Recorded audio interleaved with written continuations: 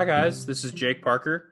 Welcome back to another episode of the Beyond Fit podcast, where it's my job to help you apply knowledge that is both scientific and practical into your own life to maximize your physique development and your overall body, as well as your mind.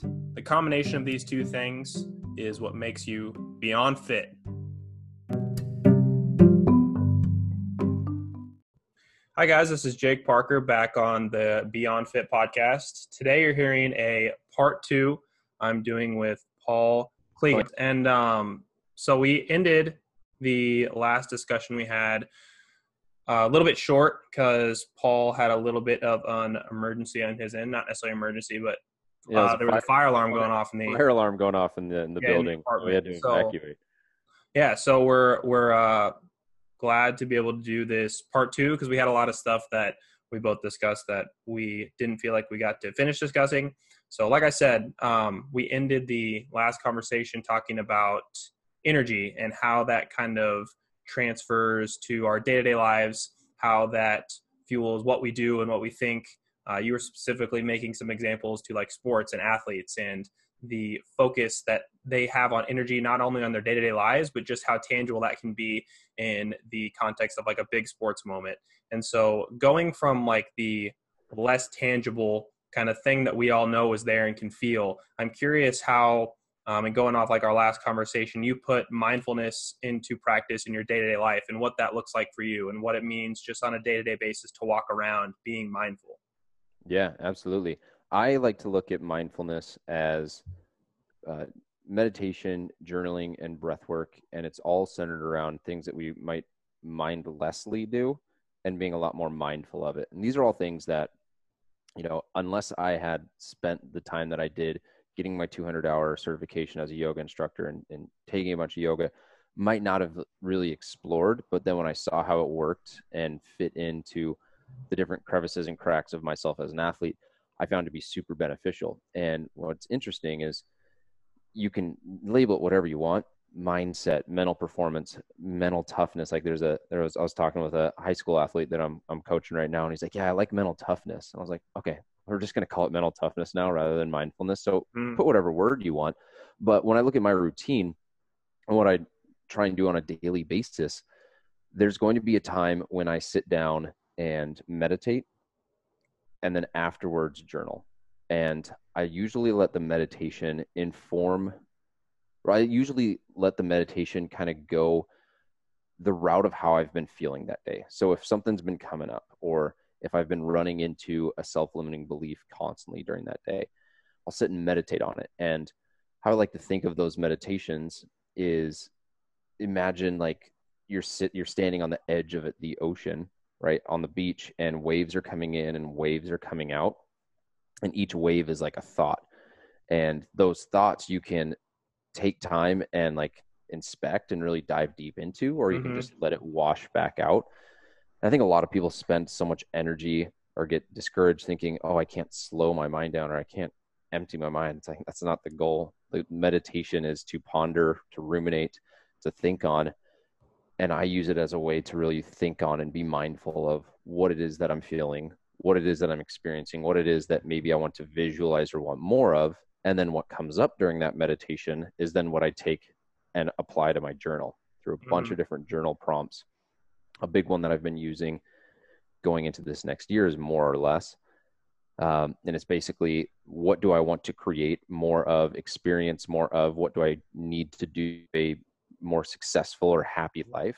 Boom, that's on one column. What do I need to do less of? Because if you think about a computer with a bandwidth, maybe you got a computer with 100 gigabytes. In order for you to upload things onto it, sometimes you got to take stuff off of it. You can't just add. Everyone is like, all right, I'm going to add all these things to my routine, all these workouts. And you can only do that to a certain point, to when you hit that max capacity, and you got to let go of some things that aren't serving you. You got to let go of, like call them anchors and propellers. You might have things in your life that are anchors that if you let go of that, then you can get propelled and go much faster, go much further. And so it's just really using meditation as a way to inform what I would then do from a journaling standpoint and allow my thoughts to be placed on paper so they're tangible so that I can review them. I'm just finishing a journal now, and it's super interesting to look back at what I was writing 200 pages ago, because that's about a year ago. And so it's a way to kind of reflect and see mental growth the same way you would look at before and after photos and say, oh, wow, I was this weight and now I'm this weight. I had small muscles, now I have big muscles. And so that's why I like using journaling and meditation in kind of like a combo. The other thing that I talked on was just breathing and using breath as a way to regulate either the nervous system or pair it in a meditation so that I can help myself fall asleep. It's something that if you feel like your mind's always going when you're sleeping, a mantra or just counting your breath focuses your mind on one thing. And then by emphasizing exhale, so maybe you're using a 4-second inhale, 6-second exhale, that breathing ratio is going to stimulate the parasympathetic nervous system more. So maybe I'm really stressed, or I just like get into a quick argument, and it's that 2 seconds of mindfulness where I'm saying, all right, this could escalate, or I could breathe in for 4, exhale for 6 for 4 rounds, and my entire state's going to change.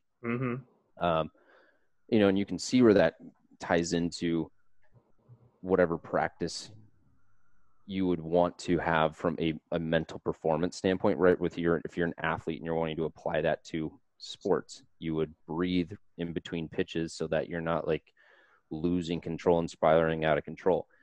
If you're a basketball player and you score 25 points, like, what did I do well? Why was I creating turnovers? If you're, training and you want to get more sleep, you could use meditation and use mantra stuff to help you fall asleep so that you're able to recover more, get better sleep, and be able to train harder the next day. And so that's where I like to say, like, it fills in the cracks of everything that I'm doing from a athletic training, really like Western society driven side, because if I use that to help me slow down, it helps me pull that bowstring back further so that I can accelerate that arrow the other direction later on. Yeah. I like the analogy you use there of like the waves crashing on the beach. I've heard similar things about our thoughts just being like clouds in the sky that you can kind of watch pass by, or like cars that are driving by your house in the night or whatever. And it's just it's key to realize that I think that we're always thinking, we're always coming up with stories, and that the things that we hold on to or that we let become part of like the narrative of our lives are not always necessarily true or useful. So it does a lot just to take a step back and put out your thoughts, in your journal, or let them pass by during your meditation, because you realize that you don't have to be connected to and act on every thought. And I think that one of the big things that I've come to realize is that everybody is insecure and anxious and worries to some extent. And that's not a unique thing. A lot of times people are kind of surprised to hear someone else express that everyone, no matter how successful they are, has insecurities and worries. And so I guess the question going off of this is, how do you deal with like the stories that you tell yourself, whether positive or negative, but just kind of like you touched on in the first episode, how you thought these certain things that were untrue about what it took to be fit and to maintain your ideal body. How do you deal with positive or negative stories in the context of your meditation and journaling practice? Yeah, the big one that I do, and I'm like probably 30 pages into a journal now, where I've basically, for the entire page, so it's 30 lines, I write an I am statement. So that I am statement would be like, I am an excellent coach. I'm a world-class coach. I am a great boyfriend. I am a great friend and brother to my brothers, something like that, because the story that comes up is often like, I'm a piece of shit. I don't know anything as a coach. Like, I'm not qualified. I don't have any credibility. Like, no one should listen to me, right? Those are all different thoughts that can come up in our industry, and they can come up in kind of like, oh, I don't deserve this person, or it's like, those are stories that are subconscious when you like imposter syndrome is a big one. Imposter syndrome for sure. And so taking the time to write out, I am this, I am this, I am this, I am this. So that is the loop that you get onto more. And then what I find helps me when I write that out consistently every single day, then I'm able to look at decisions and much more binarily say, is this going to help that become true? And so if I'm saying like I am a world-class coach and there comes an opportunity for me to cut a corner or do the work that I need to do, it's like, well, I'm a world-class coach, so a world-class coach does this. And the thing that I really like is now that my mind is trained in looking for that, I'm looking for more opportunities for that to become true rather than the reverse. So if you're saying like, I'm a bad coach, you're going to hyper focus in on the one time that you mess up out of the 1,000 times where you get everything right. And so that's something that I think is really helpful for me outside of the meditation and the journaling is like, I'm a big fan of coaching. And in the last year, I've become a big proponent and fan of therapy. And I have a therapist that I talk to every couple of weeks. I have a business coach. I have a couple other, like a fitness coach, my own training and nutrition coach, and a couple other people in my corner where I'm bouncing thoughts, I'm bouncing experiences off them so that they're not like in my head, and I can look at them at a different angle and see like, oh, wow, like when I say that out loud, it really does sound silly, or it's basically like a lie that I'm buying into, or it gives me that opportunity to say like, okay, like, yeah, this is actually something that it really is true for me and I want more of that. And so I think the biggest thing, I can't remember if I mentioned this on the first podcast, but it's like this concept of poking the holes in the potato. Did we talk about that last time? I don't know. We didn't. I don't think. So if you have a baked potato and you just throw it in the oven, that thing's going to just explode, right? The whole reason why you poke holes or cut your potato is so that it doesn't build up all that pressure and then explode. And so for me, every time I'm able to just decompress and share this energy that's going on inside my head, inside just like who I am as a person, I'm able to dissipate a lot of that energy through those conversations. So you could like think about like if you've ever had to break up with someone, right? If you held on to that for 2 months, like, oh my gosh, that's so much energy to like be dealing with. But then as soon as you do it, you're like, oh, wow, I feel so much better. And so if you're holding on to a bunch of stuff and you don't take the time to just like diffuse it constantly, that's how you get something boiling up for 2 years. And then all of a sudden it's this big volcano, right? Yeah. Just like a baked potato. And so whether it's a therapist or it's a coach or a counselor, and again, it's all semantics. They're all doing the same thing. They're talking to you and you're opening up to them really at the foundation of it.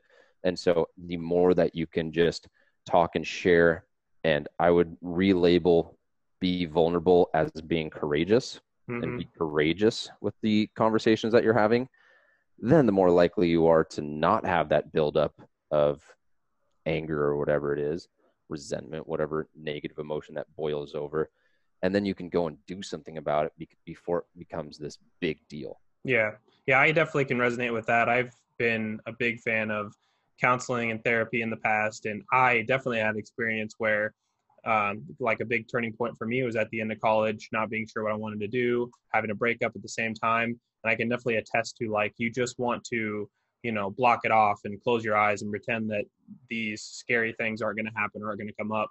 But it goes back to something that I've heard that I really like. And that's just that whatever you resist persists. So, if you are not thinking about something and trying to just, like I said, act like it's not there, turn a blind eye, it's eventually going to catch up and it's going to compound and it's going to be that much worse. So that's why I think there's so much value in like being uncomfortable on a micro scale so that you don't have to be uncomfortable on a macro scale. So for example, having talks with a therapist about a self-defeating thought loop that you're having, the first week or two that it's happening is much better than waiting a year or 2 years or 3 years like I did, or not having a conversation with my girlfriend about where things were heading, about how we were both feeling, and just kind of always it was either kind of like a fight or we were just kind of pretending like everything was fine.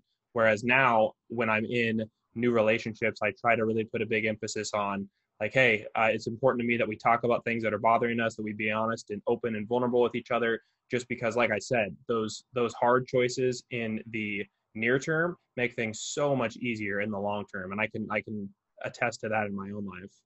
Yeah, absolutely. The quality of your life is in a big way contingent on the quality of your communication and being able to like exchange what you're feeling, take like and absorb and understand and hear and listen what other people are feeling. So that's like the other side of this too, is like if you know that someone's having a hard time, don't like make them suppress it more. Like Hmm. try and be someone that someone feels like, hey, I can at least talk to you. And maybe you're not going to like the super deep levels, but again, even just like releasing the tension just a little bit can be enough for someone then to go and take some bigger action. Hmm. And the other thing that meditation has helped me out with is like not taking things so personally and being so defensive when someone, say again, it's an easy example in a relationship. If someone has an issue and says this thing that you're doing is bothering me, it's really hard not to take that personal and be like, why are you trying to attack me? Why are you trying to make me feel bad? Because the other person's not trying to do that.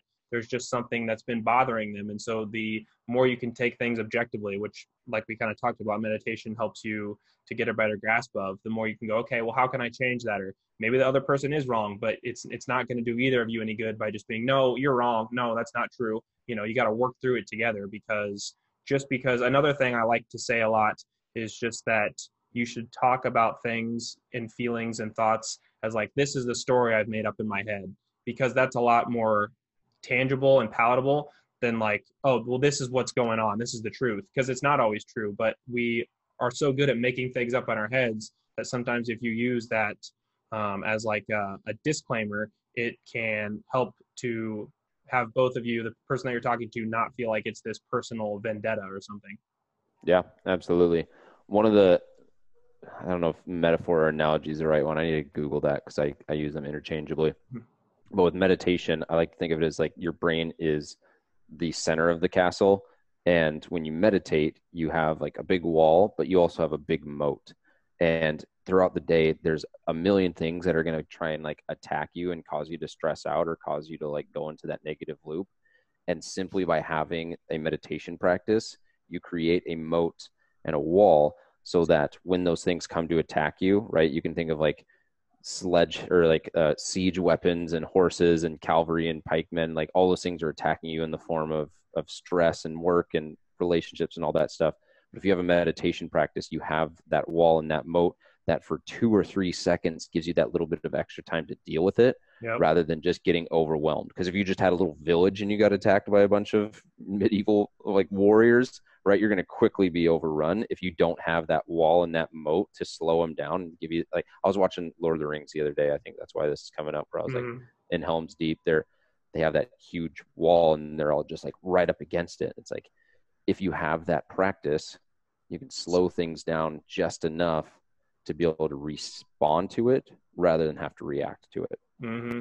Yeah, I just think there's nothing that's more valuable to learn than the ability to separate yourself from your thoughts, because it's taken me so long and I'm still learning about it every day. But the more I realize that not every thought I have has to be acted on or is a um, picture of objective reality in some way, the easier relationships are, the easier it is to grow your business. Like you said, people can, and I've done this before. It's like you can almost let self-defeating thoughts stop you from a creative endeavor or starting a business when you say, oh, I'm not worth it. I don't have the credentials or whatever it is. But you just have to be able to stop, and even that 1 or 2 seconds to just go, oh, is this a real version of something I factually have observed, or am I just making up stories? Because oftentimes I just want to procrastinate. Mm-hmm. Absolutely. But in addition to something you said just a little bit ago, as far as like letting go, I think that in a lot of people's experience, letting go is one of the toughest things, because we always want to add things in a lot of aspects of our life, but especially when it comes to getting clear on our intentions and our journaling and affirmation and meditation. How do you go about letting something go? Because so often we want to let something go really bad, but like going back to that thought loop example, it's hard to just like cut it off and stop it. So how do you go about letting things go, and like specifically as far as things in your life, but then more intangibly as far as negative thoughts? Yeah. That's a really good question. And there's been a couple times in my life where I've been on like a retreat or done some sort of workshop where it was really powerful and tangible in the way of letting it go. And the first example I'll give is I was on a retreat, and at the end of the retreat, we had to write something on a piece of paper, and it was a thought or a state or mine. I think was like worrying. Like I would always worry, And so I wrote worrying. It was like about money, worrying about job. Basically, just I had just quit my job. I was like 2 months after quitting Amazon, so I was like worried about finances. And I wrote that on a piece of paper. And then we all walked down to the beach. There was a huge bonfire, and we each took turns like throwing that and literally burning it. And so having that like tangible feeling of like getting rid of it. And so I think that right there is a really good way to like symbolize the death of something. And it brings me to the point of you really got to burn the bridges. And a really good example of this is if you're holding on to a past relationship, right? You're like still kind of like texting your ex and still they're still in the picture. You can't bring in something new and something better until you let go of the old that's no longer serving you. Yet we're so bad at that as humans, where we want to hold on to what we know. We want to hold on to what's comfortable, because even though I would worry about money, I had done that for a while, so I was comfortable with that. It's like the known evil is better than the unknown evil. And so we might say like, yeah, my ex is a terrible person, but they're not as scary as having to put myself out there. Yep, absolutely. Right. And I'm saying this from experience. And so the act of like burning the bridges is not that you have to like burn the bridges and block them and 100% like erase them from your life, but going through some sort of ritual. I can't think of a better term, kind of like how I like literally burnt that paper that said worrying about finances on it, where you're like, okay, I am burying the photo book that we have of each other, and I'm like I'm like burning that, or doing something where it's like, okay, a flip is switching to say like I'm letting that go. And that's where you are able to take on something new. And that's what I was talking about with like, there's only so much gigabyte storage you have on your computer. You got to delete older videos if you're going to put new videos on there. Yeah, it's like stuff like that is so cathartic, like just that release. It's a release of emotion, and that's really important just in the context of everything else we've talked about, is just when you give yourself permission to release that emotion, that feeling. Yeah, and I think memories are a really big one that are tied to those emotions. So that could mean getting rid of items, getting rid of photos, getting rid of really anything that is tied to a memory of when you were struggling financially, or when you were dating that person. Like if you're dating someone and you still got their sweater, like throw the sweater out. Otherwise that memory is still going to come up and you haven't totally let go. Like you got to 100% let go, and maybe revisit it down the road. But the big thing, just want to touch on what you were talking about too with negative thoughts, right? You're always going to some degree have a disposition to like insecurities or small traumas or micro traumas or macro traumas. But I think the other thing that you can do too is like mindfully recognize when they're coming back up and be like, oh, what's up? Like, I see you. Yeah. I'm not going to, entertain that thought or entertain. Like back to that cloud or car example. It's like, oh, there's that cloud drifting by, or there's that car that always drives by at this time. Yeah, exactly. Like it's like if my ex-girlfriend texts me and I see the text, that doesn't mean that I have to respond to it. It's like, right, yeah, you texted me. I'm not going to go down memory lane and try and solve my problems that way, because I know that's not going to happen. And for the record, my ex isn't texting me, but that's like a really simple example that I think a lot of people can connect with, because most people have exes. Yeah. Another example of being micro uncomfortable to resist being macro uncomfortable, because having a very on the rocks relationship for a couple of years is going to be macro uncomfortable, whereas micro uncomfortable might be, oh, I'm not going to text this person back because I don't think that that's good for me. I don't think that it's ultimately good for them. And just having enough respect for yourself and the other person, and just self-awareness to know that this might feel good in the moment, but I'm prioritizing the big picture of my life and what's good for me and what's good for this other person in a larger scale. Yeah, definitely. Something else that came up as far as when you talk about like journal prompts, I'm curious about what some of your journal prompts look like, but not only that, but just like prompts that you might just use in your head, like in your day-to-day life. If you're feeling a negative thought or you're feeling a negative emotion, Like for me, this is one I kind of already touched on today, and I think I've touched on in the past. But I had a counselor one time that he would just say, ask yourself, what are the facts? Because I would go off on this big long tangent and this story, and a lot of it was just stuff I was making up. But again, it was hard for me to realize that at the time.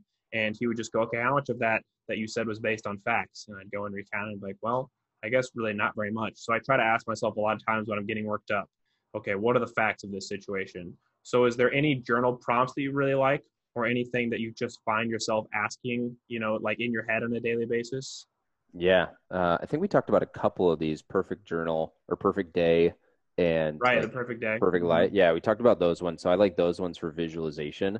Um, really, the three ways I like to bucket it out, and I think I mentioned this earlier, but it's reflection, grounding, and visualization.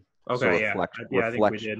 reflection. So I talked about the more or less one, right? You split a piece of paper up or a journal. I want more of this. I want less of this. Boom, fill that out.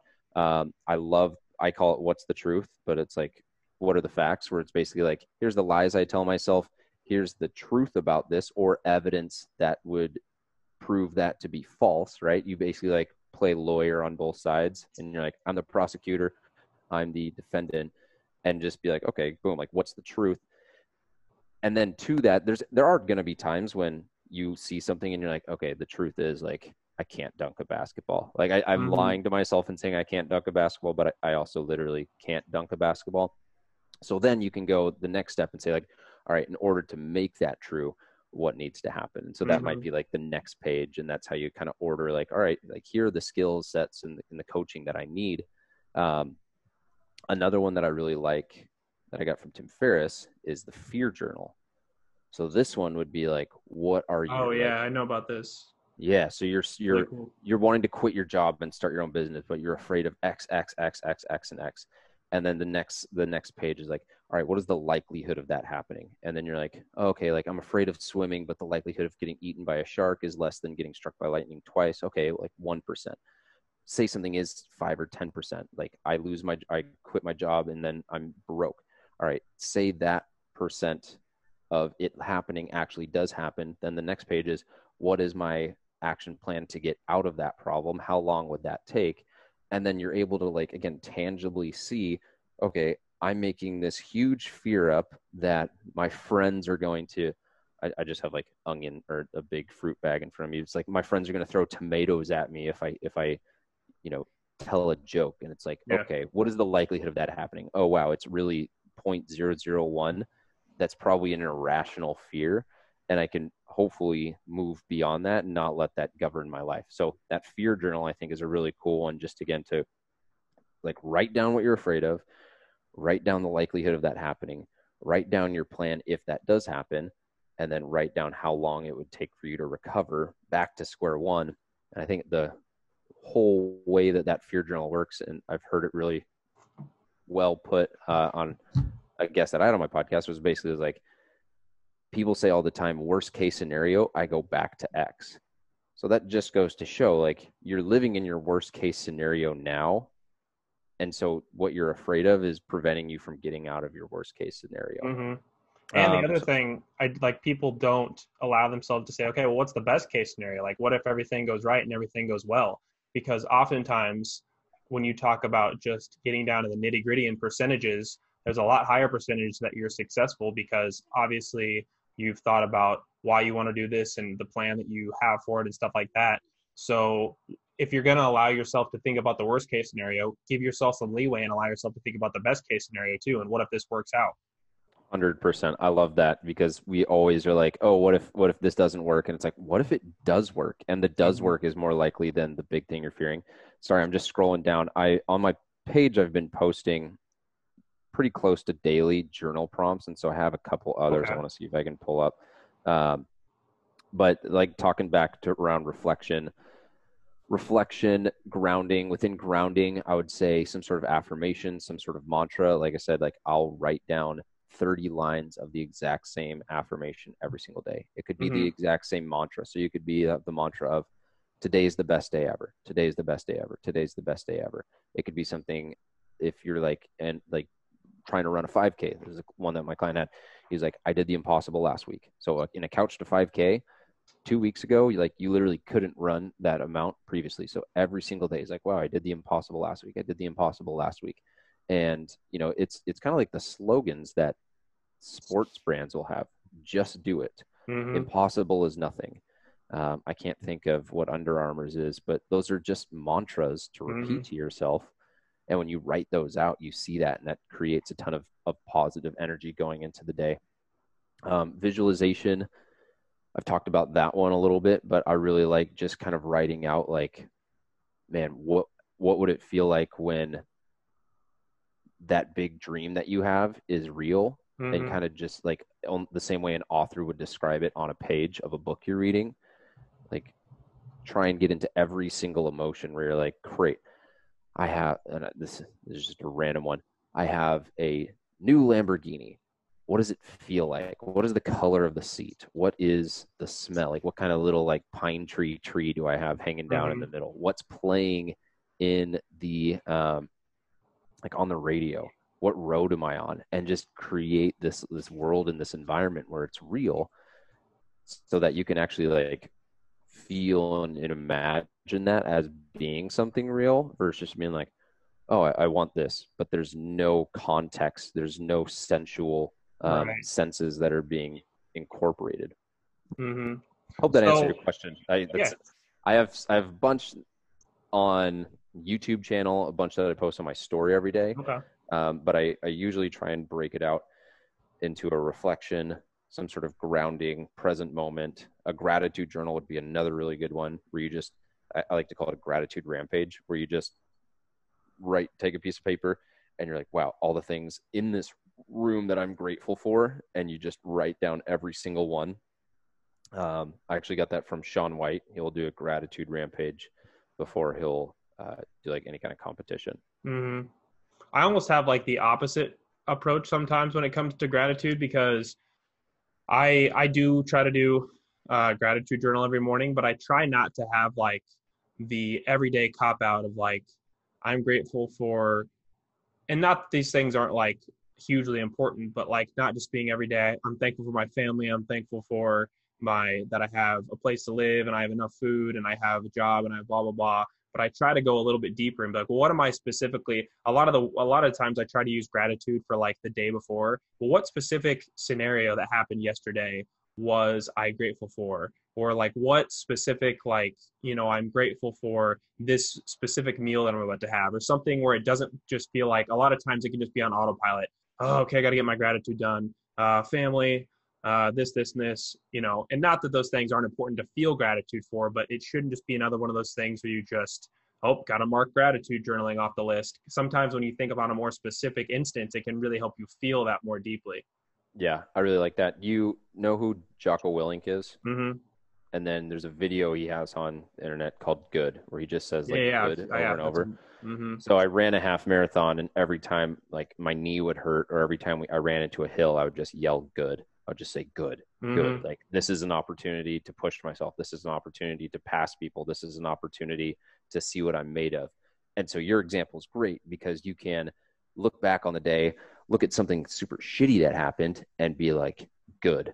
I'm Yeah. grateful for that test, because now I'm going to either be stronger, or next time I run into that, I'm going to know how to do that. So Yeah. I love that you touched on, or it's like I look back on the day and I'm grateful for that. That's a really cool one. Yeah. And the other thing that ties into that is like, I just feel like, so I guess this kind of partly comes from the 5 minute journal, because that was my first ever journal that I had. And they would prompt you to do it in the morning and at night. And I just found eventually that like, I like to just have a really strict morning routine and kind of do whatever at night. Like I was kind of just forgetting to like pull it out and do the gratitude every night at the end of the day. So I kind of pulled like, instead of gratitude at the end of the day, I would start out the next day with gratitude from the day before. So kind of doing the same thing. But yeah, no, I love Jocko. I was thinking about earlier, you were talking about Tim Ferriss, and we almost hit on that quote that I really like from him. That's like, your life can be measured by the number of uncomfortable conversations you're willing to have. And I definitely agree with that too. And I think that you can make that a thing that you do with yourself, like through journaling, through meditation, asking yourself the hard questions, making the hard choices.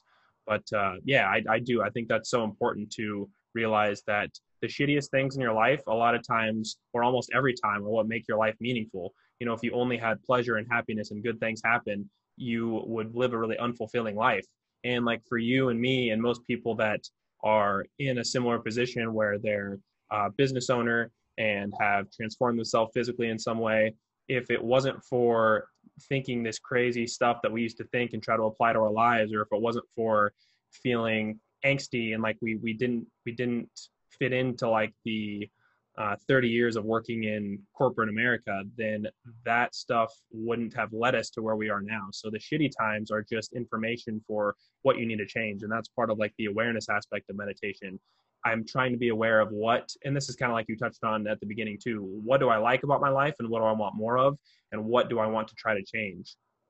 Yeah, absolutely. And, I've used a lot of journaling examples, meditation examples. I'll use like relationship analogies, but I do want to make sure it's getting tied back to like you and I both train and coach people in fitness, but this is like the underwiring. Like if you were to rip open your computer and look at all the tiny little pieces, like you think that a computer is like a screen and a keyboard. The real computer is like underneath all of the plastic that's like strapped down together. And the stuff that, we're talking about today, when that gets addressed, then your computer runs so much better, and it makes the training and the nutrition stuff easier because you're not holding on to these stories that are either, there's kind of like two buckets where it's like people don't believe that they're capable of more or don't realize what they're capable of. Absolutely. Or there's people who know what they're capable of and they're frustrated because they don't know how to get back to that. And so it's like that delta of like, oh, I used to be an athlete, or I used to be athletic, or I used to be able to do this, but then I got injured, or then I let myself go. Like I know what I'm capable of, but I'm not there. And it's like when you address all the stuff that we're talking about, that's when the transformation happens. Yeah. I often talk about total health on the podcast, which is just like, even if you're physically very strong and fit, or, you can run marathons or bench press 300 pounds or do whatever. If you're not emotionally and mentally fit, if you are anxious or depressed, or you have trouble with relationships, or even if you are, like bodybuilding is a good example where sometimes people get really super shredded and they can maybe win a competition, but if they have a terrible relationship with food, well, then they're not healthy in every aspect. And so I think that that's important to note. And also just, I want to emphasize how much I agree with the fact that like you learning how you can push yourself physically directly translates into what you can do in your day-to-day life, what you can do with relationships and work. I don't think I would have ever taken on the entrepreneur journey if it wasn't for the transformation that I underwent, understanding, oh, I'm not just doomed genetically to never be strong and fit and muscular. Because basically, like, I spent all this time working out, and one of the stories I had was, oh, I'm just not genetically built to be big and jacked, which I have a leaner frame and it's harder for me to gain muscle, but it just was a product of not applying the right information. And so that kind of taught me that in other aspects of my life, oh, I'm unhappy with this, this, and this. Well, why don't I try to figure out what the right information is and apply that in the best way possible, and not worry about the things that are left up to chance, and not just say, oh, I'm doomed because of X, Y, and Z. Yeah, no, totally. It's that victim mentality versus being like, oh, well, what can I do about it? Has there ever been like a big mindset shift besides the stuff that we've already talked about for you, where you figured out, oh, I was standing in my own way just as far as this thing, and then just applying the right information, applying the right mindset really changed everything? I mean, I'd say like my entire life, and it will continue to be my entire life. I was at the doctor getting a prescription the other day, and she was like, what were you like when in high school? And I was like, well, because she was saying I was type A. I'm like, I'm not type A, but I'm probably closer to type A now. But it's like I wasn't always that way. And it's in high school and in my 20s, my younger 20s, I'm still 29 for another month. But it's like I was very lazy. I just want to play video games. I just wanted to do like the bare minimum. I was like, oh, you know what? If I had this salary for the rest of my life, I'm like, that wouldn't be too bad, right? If I just like I don't need to commit to anyone because I can just incessantly date for the rest of my life. And it's like all these things, I look back now and I'm just like, man, like I really did have to have this mindset shift. And I would say that I think a lot of people think that it's like an aha moment, but I like to think of it more as like a crack that then turns into like a bigger crack that then right, that nut cracks open, right? We all see like the hit of the peanut that cracks it open, but there's a lot of things that happen before that And so I was thinking about this as I was posting content yesterday. I was like, man, this may not get a ton of engagement, but I know that it's quality content, and I know that this might be the thing that disrupts the foundation to that 1% to where then that person's open to be cracked. And so I'd say, like, for me, how that happened in 2017 was like, I heard a song and the lyrics made me kind of like, the lyrics specifically were saying, woe be unto you if you go into another year, waste another year with an old mentality. And I was like, oh, wow. Like, we got 2021 happening literally tomorrow. I was like, what? I don't want to go into another year with this mentality. And then I listened to a couple podcasts, and that was getting me in a certain mindset. And I started doing yoga, and that was kind of like making me reflect. And then I saw one Instagram post. It was just a long story post, an Andy Frisella post. And it talked about, like, you can pretend that you're like, there's bears and there's squirrels, and you can pretend that you're a squirrel and that bears don't exist. But at the end of the day, like, I think this is what it was. I don't have it verbatim, but like, that was literally the moment where I was like, I need to get my shit together. I need to stop pretending that, like, none of this matters, none of this exists, because it does. And so I would just say, like, continue to challenge yourself from like a mindset standpoint, is like, continue to put yourself up to that edge to where you have to really like explore what's true and what's not true. And just to give one last analogy, I feel like everyone's mind is a golf ball, right? You know, golf balls have hundreds of dimples on them. And one of those dimples is like is where you can drive that stake through to get to the core of that person. And so 1,000 people could see the exact same thing, but you don't know if you're the one person that can hit the dimple that is exposed and then like get to the core of that person. And it might take like spinning that sphere for years, trying to organize it. And it's not to say that the other people who are saying that didn't play a role in cracking the mindset nut, but there's going to be one person and one thing that strikes to the center of it, but you just got to keep spinning it. Yeah.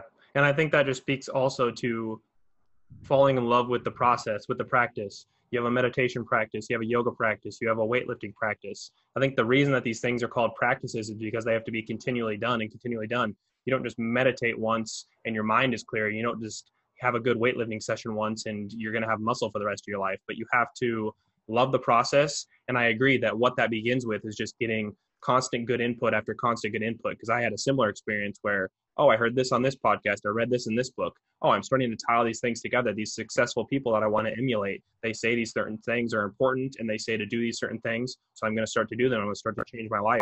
And it's not going to be immediate, but there are those big moments. Like you said, I just saw so many things and then, oh, this really snapped it into me. This really gave me this lesson. And so I think that once you can realize that it's not going to be a single thing, but all the single things are important too, you're going to have an advantage in that way.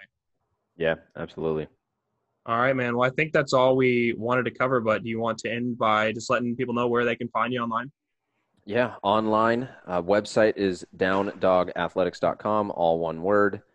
And then Instagram is Paul_Klingen, PAUL_Klingen on Instagram. Also active on Facebook, and YouTube, but you can find me through those, and then they'll be able to get distributed throughout the rest. And then I've got my own podcast, Down Dog Athletics podcast. I've renamed it to the Mindful Muscle Podcast.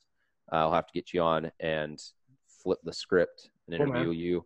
But the podcast, social media, those are the big ones. And yeah, just looking to keep creating and working with people.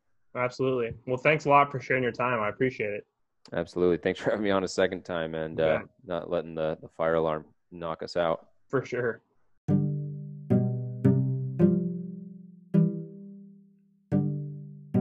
Hey guys, thank you so much for tuning into the podcast.